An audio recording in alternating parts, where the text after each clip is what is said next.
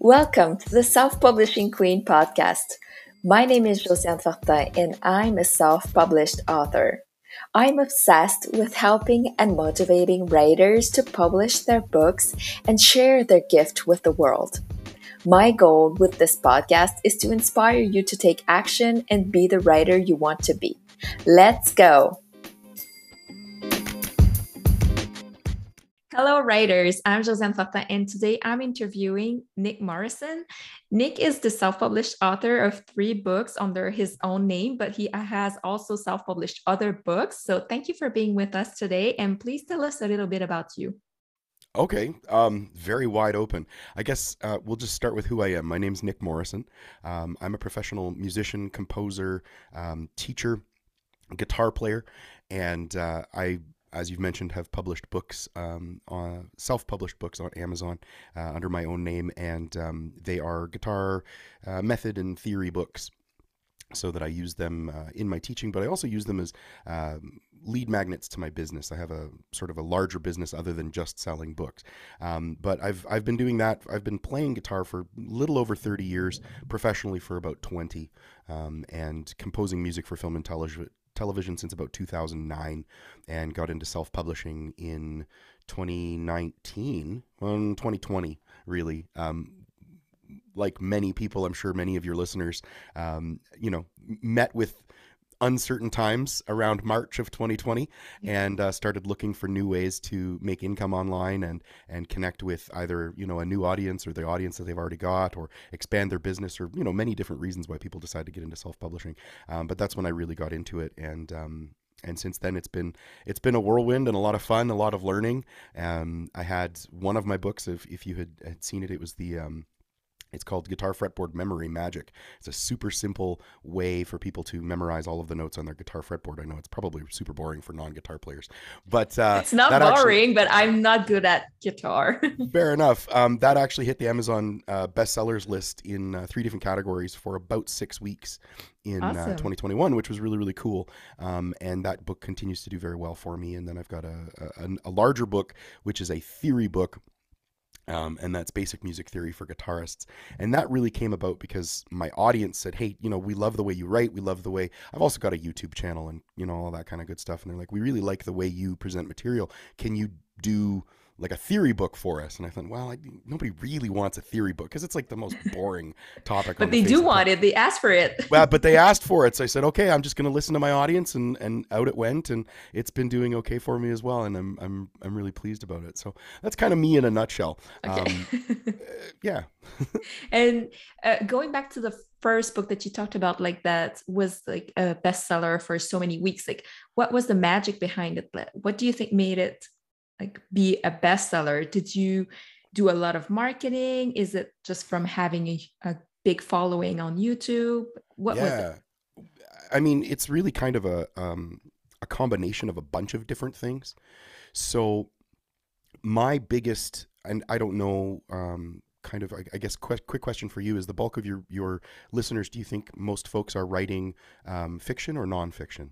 Because obviously I think write it's nonfiction. a good mix of both, because I've covered both topics. I'm just really open to like Beautiful. anything self-publishing, pretty much from like all over the world. So with nonfiction, which is what I write, it's relatively easy to do what we call, I'm sure you're familiar with the term keyword research, and to find what topics, what ideas or what issues need addressing and are being searched for in terms of volumes, whether across Google or YouTube or certainly Amazon, which is where we live and publish books. So a combination of finding the right keywords and finding something that is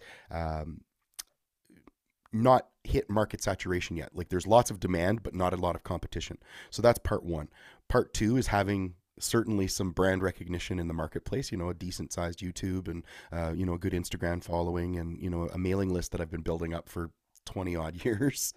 But then also marketing push. It's like, okay, well, how do we look at getting this in front of people? So there are, there are promo sites, there's editorial sites, blog posts, e-zines, these sorts of things, and kind of putting all of that together into one and having a solid launch plan over a course of, sort of 6 to 8 weeks to get the book out and get the Amazon algorithm sort of working to your favor so that it shows your books to more and more people. And kind of a combination of all of those things really, I think is really what led that book to do as well as it's done. And the other key thing, and I'll wrap this up real quick for you. That particular book, and even if my theory book, if you look at it, they serve a very particular purpose. So they're very pointed. It's not a catch-all like an everything to everybody book, and they serve a very particular purpose. So the point of that book, like the Memorize the Fretboard, it's 6 steps. It's very short. It teaches you one thing. You buy it, boom, you read it, you're done, and it's very binary, yes or no. Can you translate that same sort of thing to nonfiction?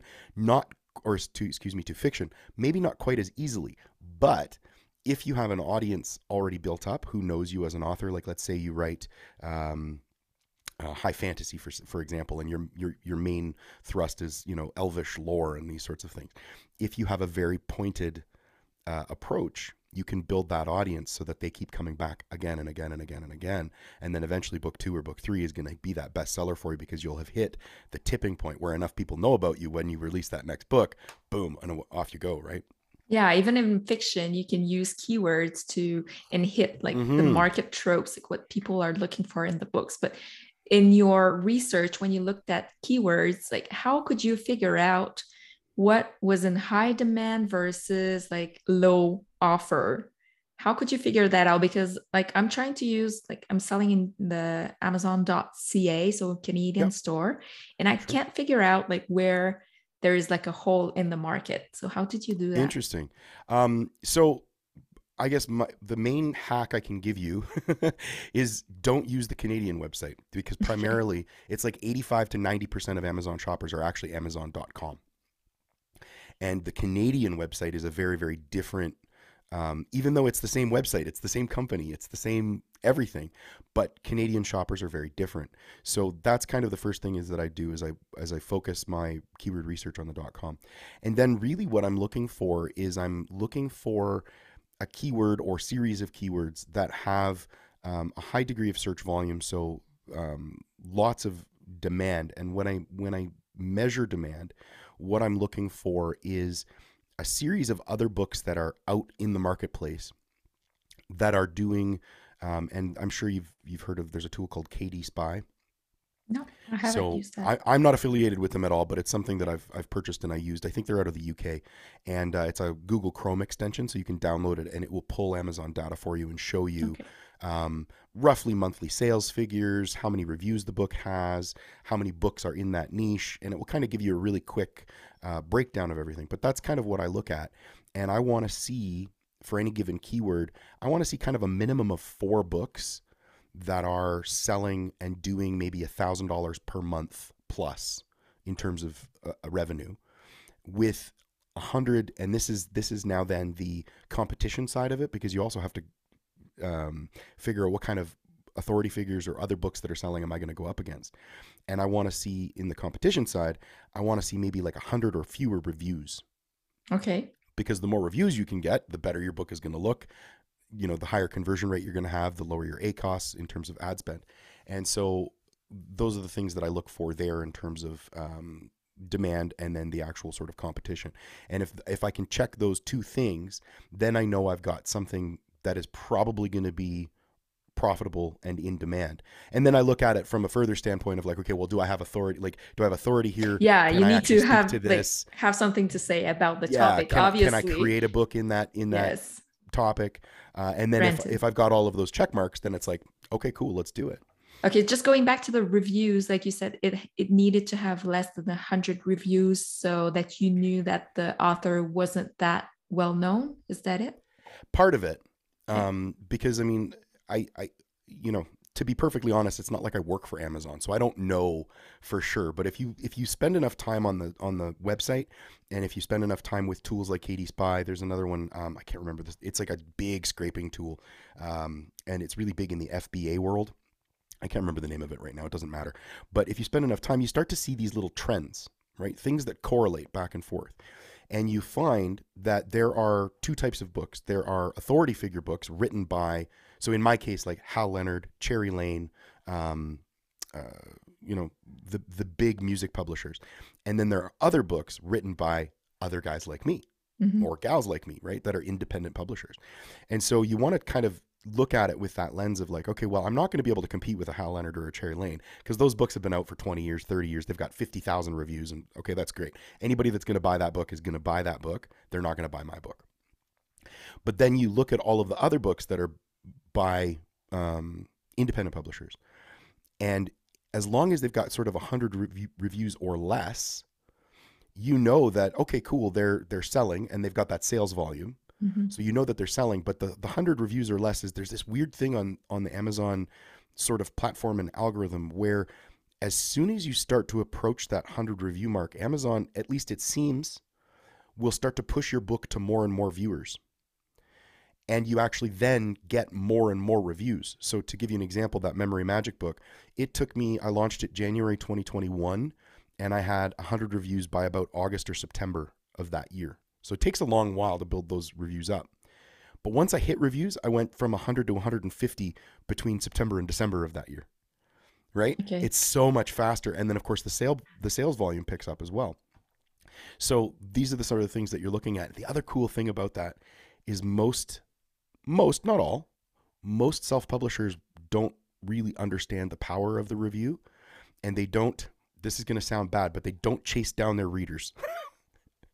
Right? There's no call to action in the book like, hey, if you really loved my book, please go leave it a review on Amazon. There's no marketing or push after the fact in terms of creating some sort of email list or attraction for your readers to come and join your ecosystem. Because if they're buying your book from Amazon, they're actually Amazon's customers, not yours.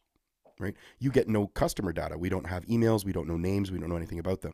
But if we can embed something in the book, either in the first couple pages or in the back matter of the book after they've read it, asking for that review, and then, hey, if you'd like to know more, if you'd like to follow me, join my newsletter, maybe you give a free giveaway of some sort, and then you've got that customer data, then you can follow up with them.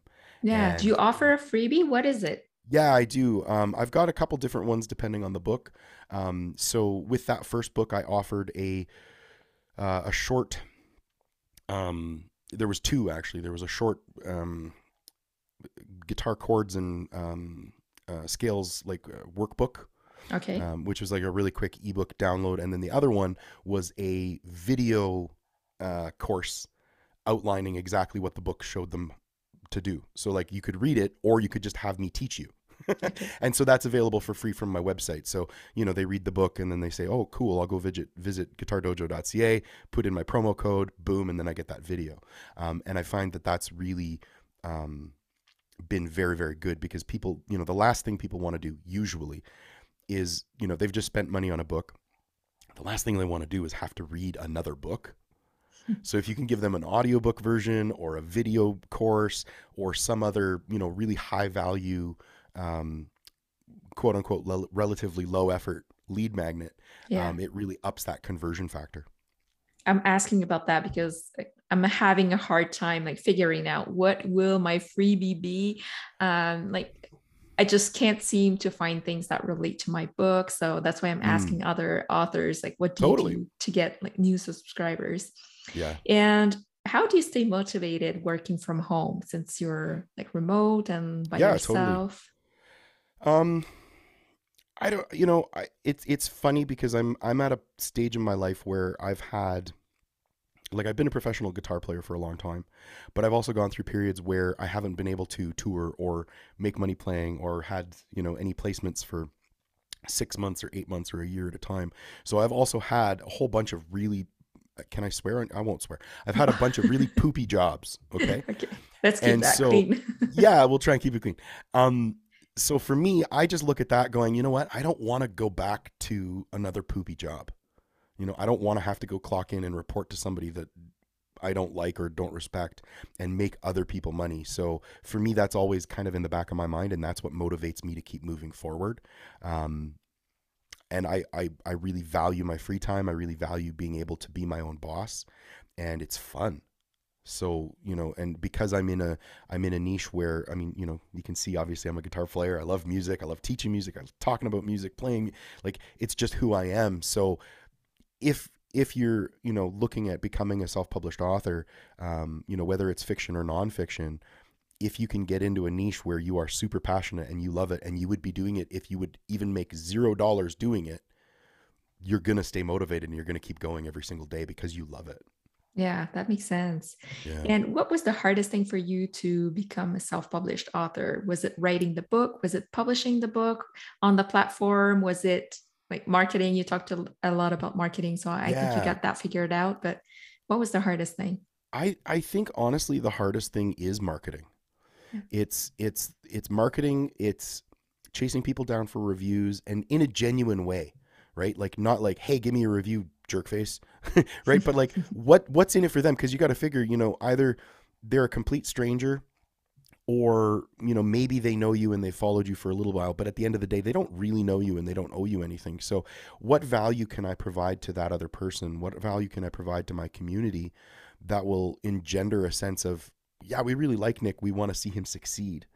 And I know that if I go and leave him a review, his book is going to do better. He's going to have better, cool content. He's going to be able to make more YouTube videos. He's going to be able to publish another book, et cetera, et cetera, et cetera.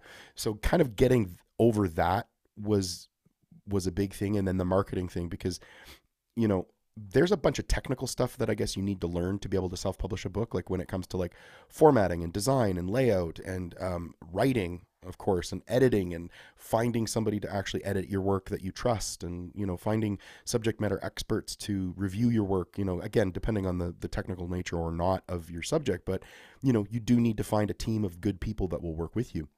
So that's all a learning curve. But the marketing is something that I think is very strange to most creatives. Right? Because again, I'm coming from the world of music, but if you've been an author for a long time, maybe you've been writing, and I'm talking to your listeners, of course, at this point, or even you, but if you've been writing short stories, you've been writing poetry, you've been writing long form content, whatever, you're probably really good at the creative side of stuff. And that's the easy part. Now you have to switch off that creative brain and turn on your business mind and go, cool, now I need to sell this. And it's a hard thing, I think, for most of us to get over, to contact or talk to a potential customer and say, hey, by the way, I've got this great thing, based on whatever you've been talking about, blah, blah, blah. It sounds like my book would be perfect for you. Would you like to buy it? And that's a hard thing for creatives to mutter, right? To get out of our face. Yeah, because they can say no. And then, of course, but you're crushed. Yeah, but you have to realize that they're not saying no to you. They're not even really saying no to the book or the opportunity to own the book or anything like that. They just don't understand the value that you have yet. So this is what I'm saying. This is a weird little hurdle that we have to get over. That's a mindset. As creatives. It's a mindset, right? And so the other interesting thing is sometimes it's just a matter of repetition. They actually did a study, and you can look this up. I'm sorry I don't have a link for you right off the bat, but one of the big marketing firms, and it was probably within the last 5 years, they released a study, and online, this is specifically to Amazon, a shopper needs to see an item. So whether it's a book or, the cool new toothbrush or a pair of shoes or whatever, they need to see an ad for that item a minimum of 7 to 12 times before they even understand that item is for them to buy. And then they need to see it a further 5 to 10 times before they actually make the decision to purchase. Now, of course, there's always, outliers on both sides. There's people that will see the ad and immediately go, oh yeah, that thing's for me, and then buy it. And then others will be 30 or 40 or 50 times, in terms of impressions before they actually make up their mind. But these are the averages. So sometimes we have to just get over the fact of the first time we ask, people are just going to say no. Because that's actually how we've been programmed for the most part in North America to react. Think about it, right? You go to a store and somebody says, hi and welcome. You may not even hear the hello and welcome. You're just like, no, it's okay. I'm just looking. Right? We're on the defensive. We don't want to be sold to. Yeah. So part of that in that marketing mind is just getting over it and realizing people are just going to say no out of defensiveness. So they'll say no, you'll ask again, they'll say no. You ask again, they say no. You ask again, they say yes. Right? So repetition. Yeah, repetition is key. And what do you think is the best platform for creatives to get their work seen? Well, I mean, that's a big question, but obviously we're talking about books. I personally believe that Amazon is the best platform to, as a self-publisher, get your stuff out there, because there's an entire engineering team behind the Amazon web store that works on placing your book in front of the right buyer at the right time. So if you have the marketing on point, if you have your niche selected and narrowed down perfectly, if you have great marketing, if you got a great cover, a killer title that has some sort of oomph or question that burns to be answered, they're going to buy that thing. And then, of course, the other thing that we didn't even touch on yet is that there's also, Amazon has this other side of its business called Audible. Audible is fantastic. And it's a hugely underdeveloped and underutilized platform for selling your books, because most people, when they think, oh, I'm going to be a self-publisher or I want to get a book published, they think ebook and they think paperback. Mm-hmm. But there's that third option, which is the audiobook. And if you're at all interested or at all motivated to learn how to do it, you can even narrate your own book and put it up for Amazon. So basically, I guess what I'm getting at is, don't leave money on the table, right? Because people but that sounds so complicated. Like you need to have a setup, and you need to always make sure that you're at the same distance from the mic, and sometimes you speak louder so it doesn't work, and then you have to kind of figure out how to edit that. Totally. I suppose I take it for granted because I'm in that world. I've lived in that world for a lot of years, so audio production for me is easy. However, ACX has an entire plethora. There are 250,000 narrators that are chomping at the bit to narrate your book. And you can get them for as low as $50 to $100 or less even per finished hour to create your book for you. As a one-time payment, you pay them out, they create it, and a week to 10 days later, you've got a perfect audiobook ready to roll. They give you a file, like the actual file, and that's all you upload there? It's all handled in the back end by ACX. So basically, you make a listing on ACX saying, hey, I've got this book, I'm looking for producers. They will submit auditions. You pick the one that you like, come to an agreement in terms of price, you sign a contract. They get to work. They upload the book to ACX for you. You don't have to do anything. And then you just listen and go, yep, I like it. Approve. You pay them. And then it goes to ACX for a review, and then off it goes. And did you do that, or did you record it yourself? I've done both. Okay. I much prefer to narrate my own books because I'm faster and I'm better than most. But I've done both. I've done both systems, and it works really, really well.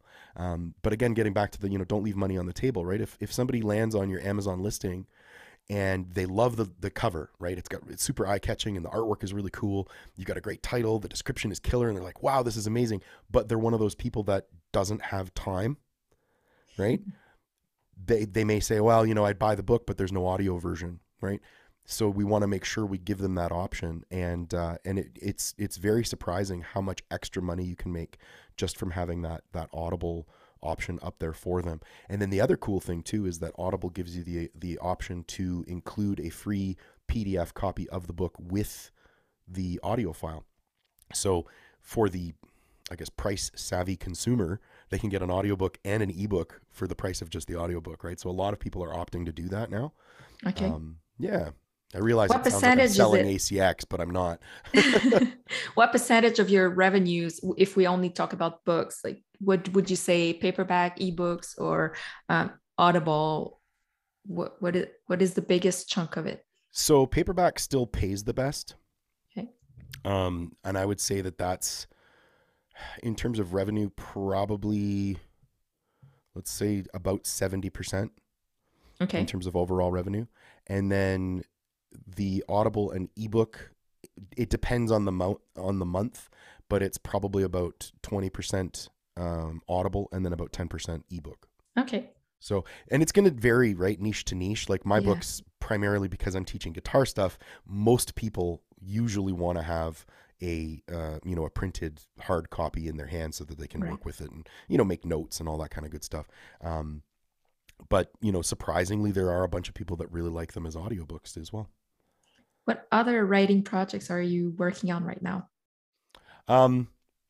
So as I had mentioned, I've got my website where I sell lessons, and I've got a membership site, and I'm working on a lot of video lessons and whatnot for that particular project right now. And I've actually just launched an app where people can download my app and interact and take lessons that way versus having to just deal with books. But I am working on, I guess you would call it a chord scale compendium. So kind of like an encyclopedia for guitarists. Okay. Again, not super exciting stuff, but it's something that my community has told me that they really wanted.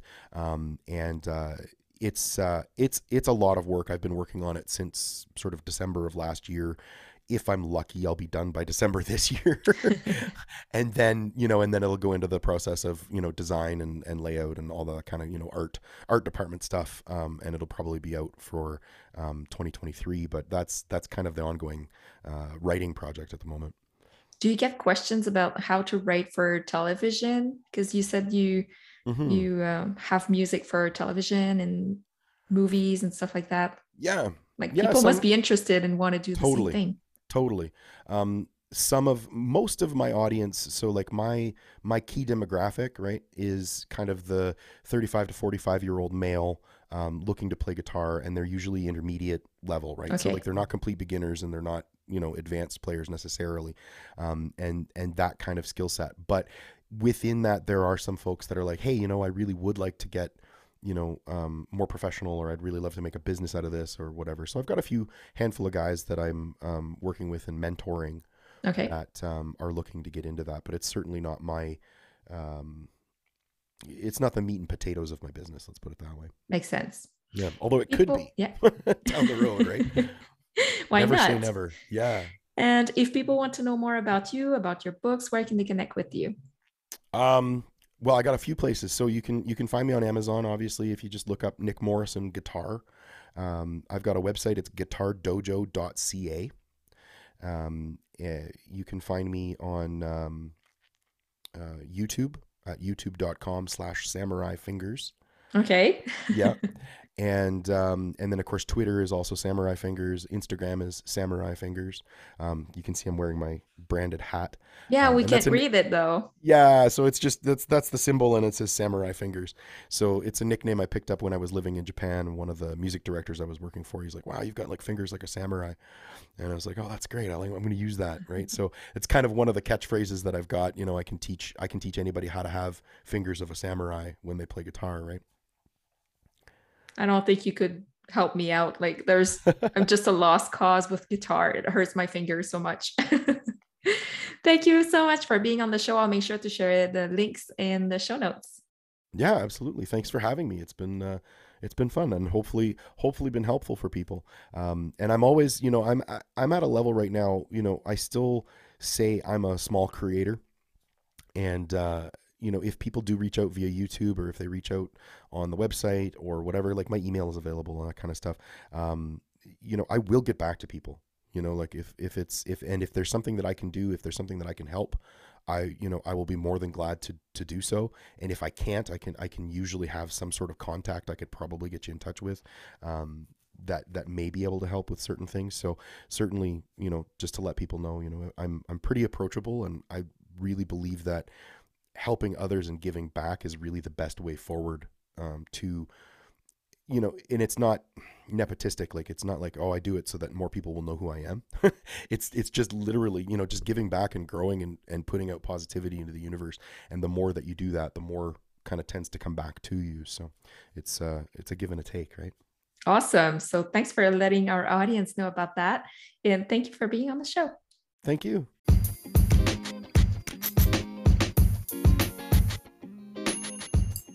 Thank you so much for tuning into today's episode.